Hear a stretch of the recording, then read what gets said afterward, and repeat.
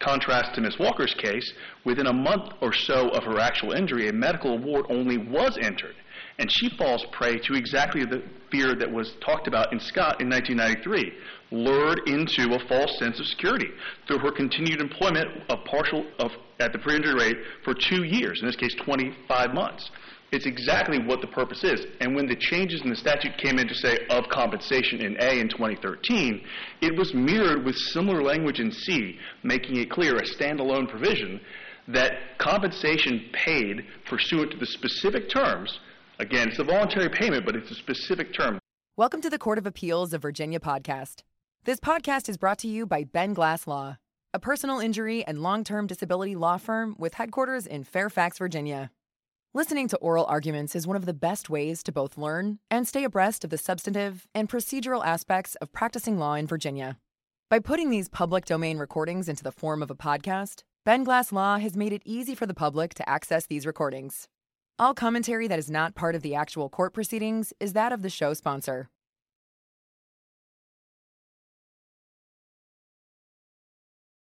The next case on our docket is Jimmy Lee Marahoot versus the Commonwealth. We have Ms. Harris on behalf of Mr. Marahoot and Mr. Campbell on behalf of the Commonwealth. Or do we... Maybe not. Do we have Ms. Harris? Okay. Why don't we... I'll call the next case then, if that's all right. If you don't mind sticking around for a couple of minutes, Mr. Campbell. Okay. Do we have Mr. Reed? Okay, great. Ms. Walker, and then Mr. Pops or Ms. Seeley. I'm not sure who's arguing. Okay, Ms. Seeley, great. Thank you. So we'll go ahead and call the case of Lucinda Walker versus the Virginia Department of Corrections, Greensville Correctional Center, with Mr. Reed on behalf of the appellant and Ms. Seeley on behalf of the Department of Corrections. Thank you. Or not specifically Department of Corrections, but DADOC. You're going to get there. I will get there. All right. Thank you for your patience. All right. Mr. Reed, you can proceed when you're ready, and just let me know if you'd like to reserve any time for rebuttal. Thank you, Your Honor, and I would like to reserve 3 minutes of my time for rebuttal if possible. All right. May it please the Court, Brody Reed on behalf of the appellant, Ms. Walker. We come before the Court today on our appeal on what is the de novo review of statutory application of 708 to a situation that has been warned about in the case law of occurring that can lull a claimant to a sense of sleep or false security when a medical award is entered in a case. Full wages are paid, but disability is occurring during the first 2 years. The first time of disability occurs after those 2 years. Those compensation is paid by the employer, and they're barred by the statute of limitations from bringing a claim for wage loss. Such is exactly the case that happened here with Ms. Walker. She was working for the Commonwealth when she was injured, and within a first month or so was given a medical-only award for her left ankle injury. There's large stipulations to what the facts were in this case. There was simply no award for compensation at that point, correct? No, it was a medical-only award, and the record 18, the clarification, she actually checked nothing in the second box when she filed her claim pro se. The commission entered in the record 18, page 18 said, send a letter to the claimant, said, we'd clarify what it is you're looking for. And there were several check boxes. One of them says compensation if more than 7 days are missed, which was not the case. She said medical award for bills and mileage. The agreement forms did address those, indicated they were being paid, so everything was copacetic at that point. There was not an award with the commission entered for compensation. Wages in lieu of compensation with disability stipulated to, for multiple periods, 3 separate periods as agreed below, were paid during the time that she had disability from work but was being accommodated by her employer. Fortunately, she gets to a doctor who can figure out what the problem is, but the surgery is recommended and is not taking place until 25 months after her original injury. She went through 2 years of medical care at the direction of the chain of treating physicians that the employer picked on their panel, gets to a surgeon who says he can help, and for the first time is going to be facing wage loss about 25 months after her original injury through October of that year, so not an insignificant period. She files a claim pro se at that point. She was being paid, she was on light duty work, so she was getting her full salary at that point. Absolutely, Your Honor. And from the stipulations below, this is textbook qualifications under 708C. She is under restrictions that disable her from pre-injury job. She's being accommodated by the employer and being paid wages that are equal to or in excess of her pre-injury average weekly wage. But for the accommodation of the employer, she would be suffering wage loss and have an entitlement to file a claim for compensation, either temporary total disability or temporary partial disability under the Workers' Comp Act of Virginia. But I think the problem here is we're stuck with our own precedent, which is Rahim here in this case, which I think fairly specifically says that essentially you have to have an award of compensation to toll the running of the statute of limitations. And there was no award of compensation here. It's really that sort of straight up.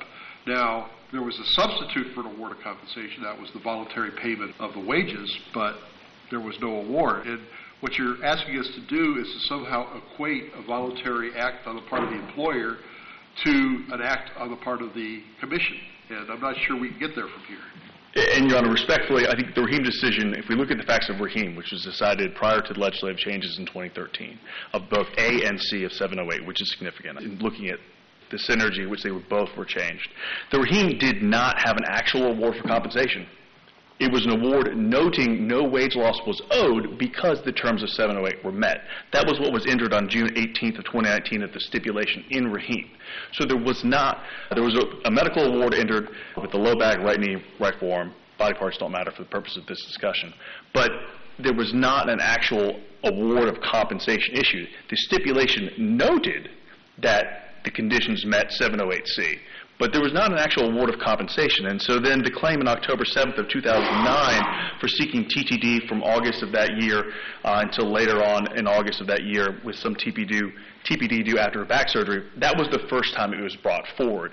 And so there we have this stipulation entered by the commission that talks about there have been some payment of wages voluntarily that meet the conditions of 708, but there's still not an award for compensation. Then later, after the 2 years, the back surgery, very similar to Ms. Walker's case, is recommended, and as a result of a back surgery, predictably, she's disabled from all work for a period of time, making her eligible for a claim for temporary total disability. In that case, we were able to use 708C to toll and save the compensation, and it was awarded and upheld here all the way up. That's in the Rahim decision. There is the Summers decision, there you are, absolutely, which comes a little bit later in 2015, subsequent to 2013 changes. But that is an unpublished decision, so it's not binding on this court because it's not precedent. It is simply just persuasive at best under 5A:1. The pure question seems to me is, okay, there's no award for compensation. There's clearly an injury, and there's no issue there.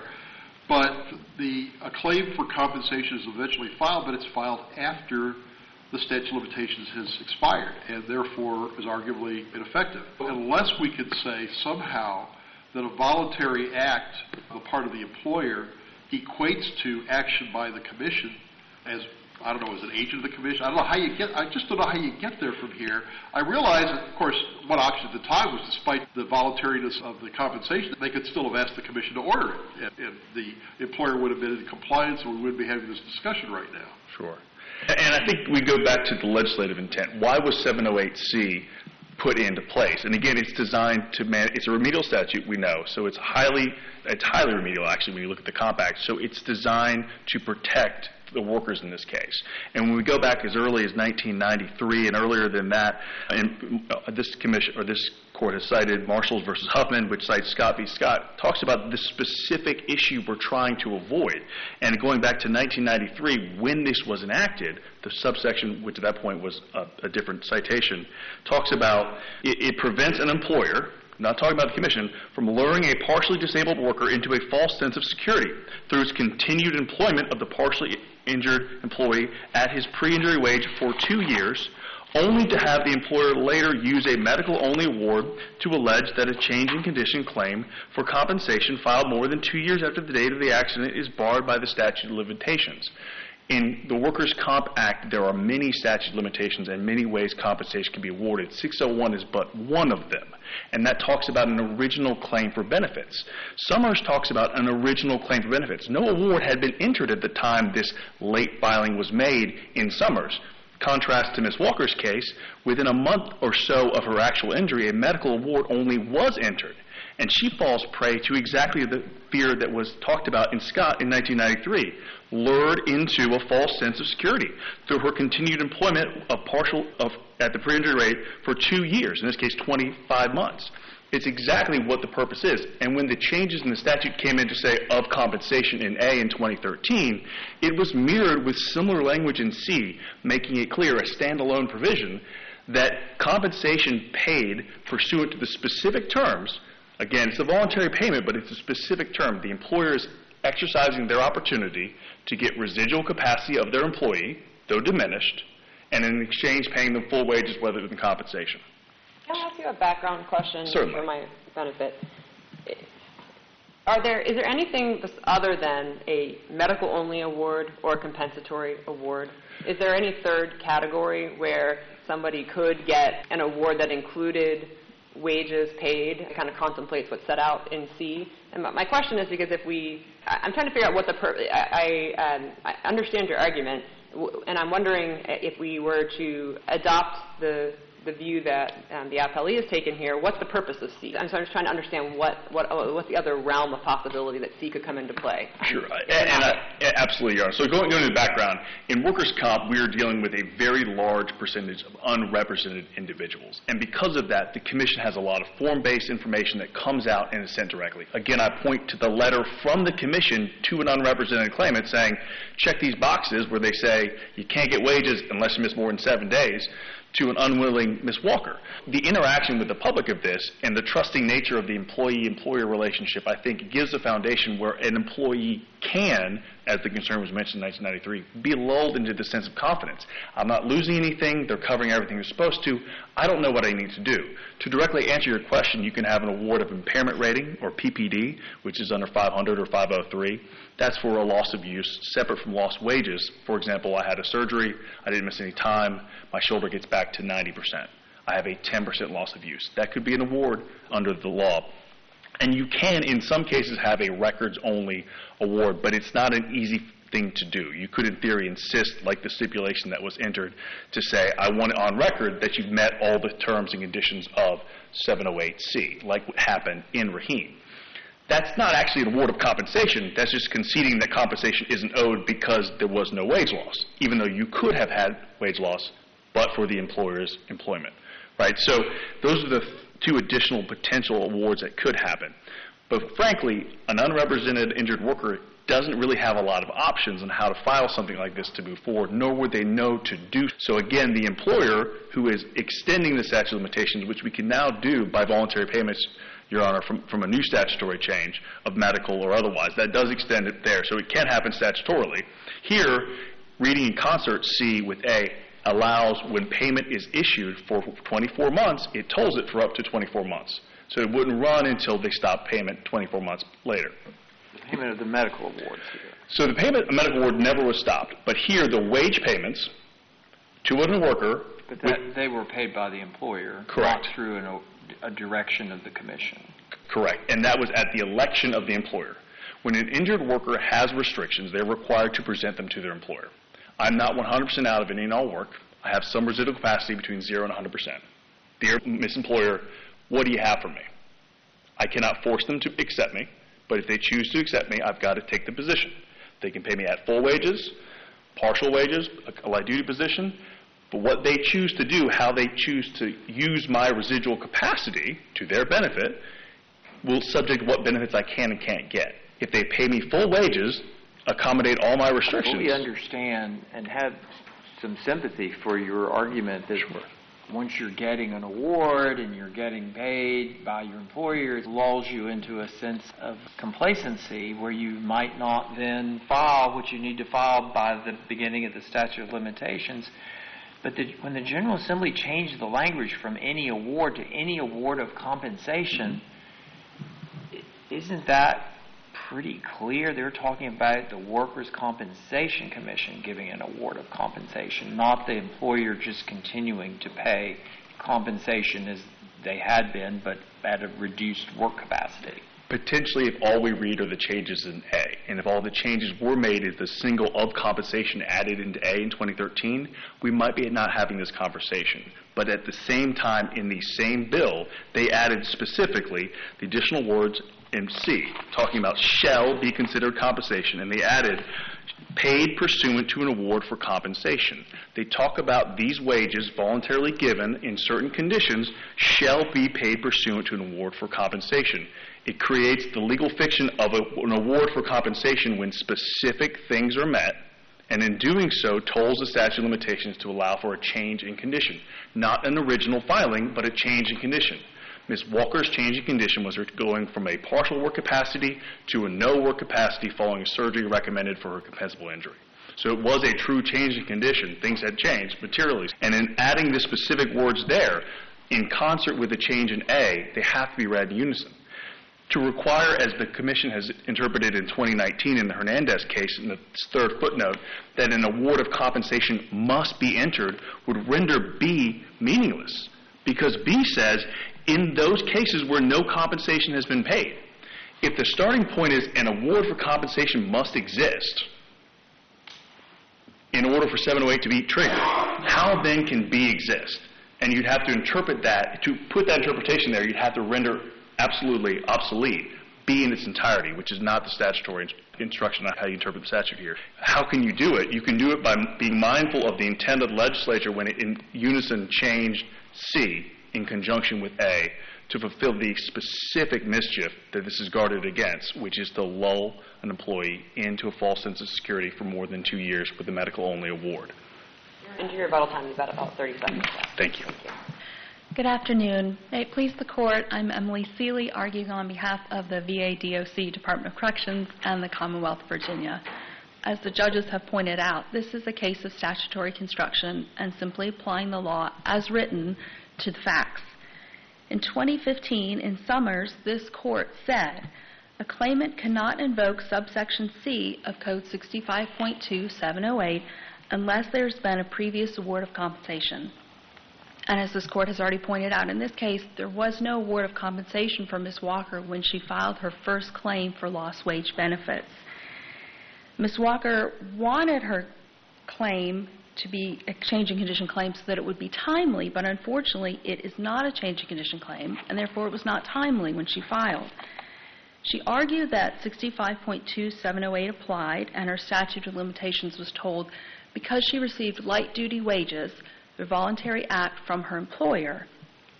The Commission properly treated her lost wage claim as a new claim for lost wages because she did not have an existing award from the Virginia Workers' Compensation Commission. Can you help me understand, if we agree with you and we say that you have to read subsection C to require a pre-existing compensation award before you ever look at subsection C, what is the point of subsection C?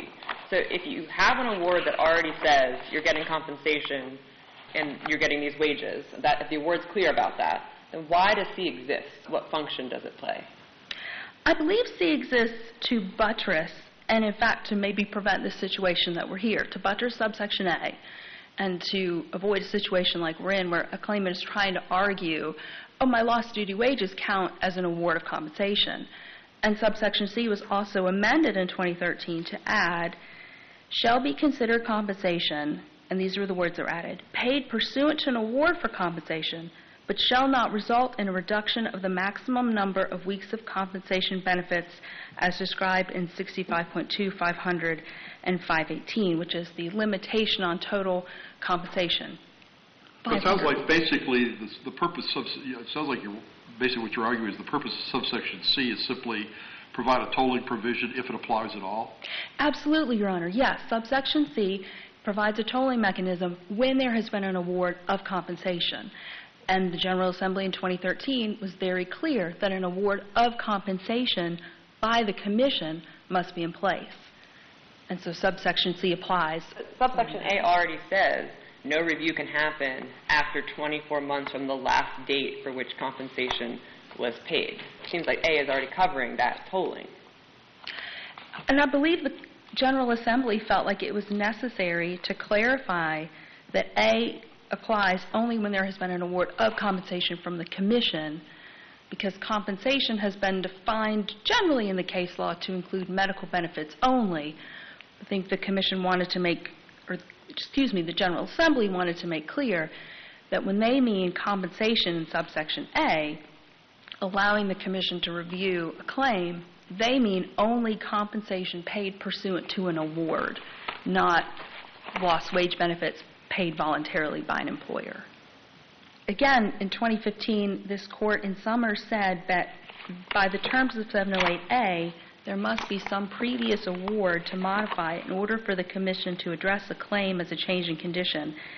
And then in 2013, in response to Rahim, the General Assembly has made clear that there must be an award of compensation in order for the Commission to address a claim for lost wages as a change in condition claim and examine it under an extended statute of limitations. So subsection C does not create an award. It says that if an award for lost wages exists, then light-duty wages paid by the employer are considered wages pursuant to an award, and 708A applies. I believe that also answers your question, Judge Orrs.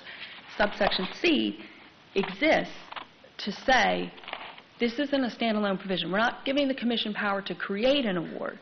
We are giving the Commission power to review an award if compensation under an award has been paid. And Ms. Walker's argument that wages paid under 708C creates an award was considered and rejected by this court in 2015 in Summers. The court said it was faulty and misinterprets the relationship between subsections A and C of 65.2708. And so if this court accepts Ms. Walker's argument, then the court must find that Summers was wrongly decided, or two panels of this court are in disharmony. So applying 65.2708 to Ms. Walker's claim, we see that her claim must fail. She did not have an award for lost wages before her 2-year statute of limitations ran in June of 2021, and her claim for lost wages on July 6, 2021 was not, therefore, a change in condition claim pursuant to an award of compensation.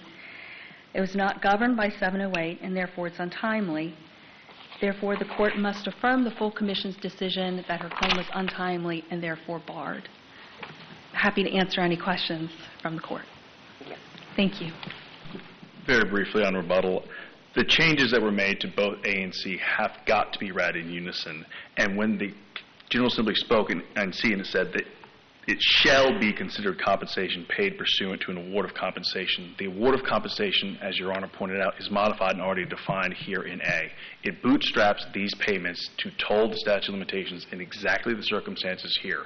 A medical award was entered, no wages were lost because they were paid by the employer, and as a result, she needed to have a 708 change condition. I see your time's expired, but I have one question. Is there any other example you can put? It seems like you're asking us to imply an award, or essentially to create an award based on conduct that wasn't actually issued by the Commission. Is there any other example of an implied award in workers' compensation? There are, Your Honor. There's a de facto and a de jure award. In addition to that, there's been some statutory changes in the past 2 years to toll the statute of limitations when voluntarily payments of medical benefits or wages are being done by the employer. There are issues where this happens, and it's fairly routine.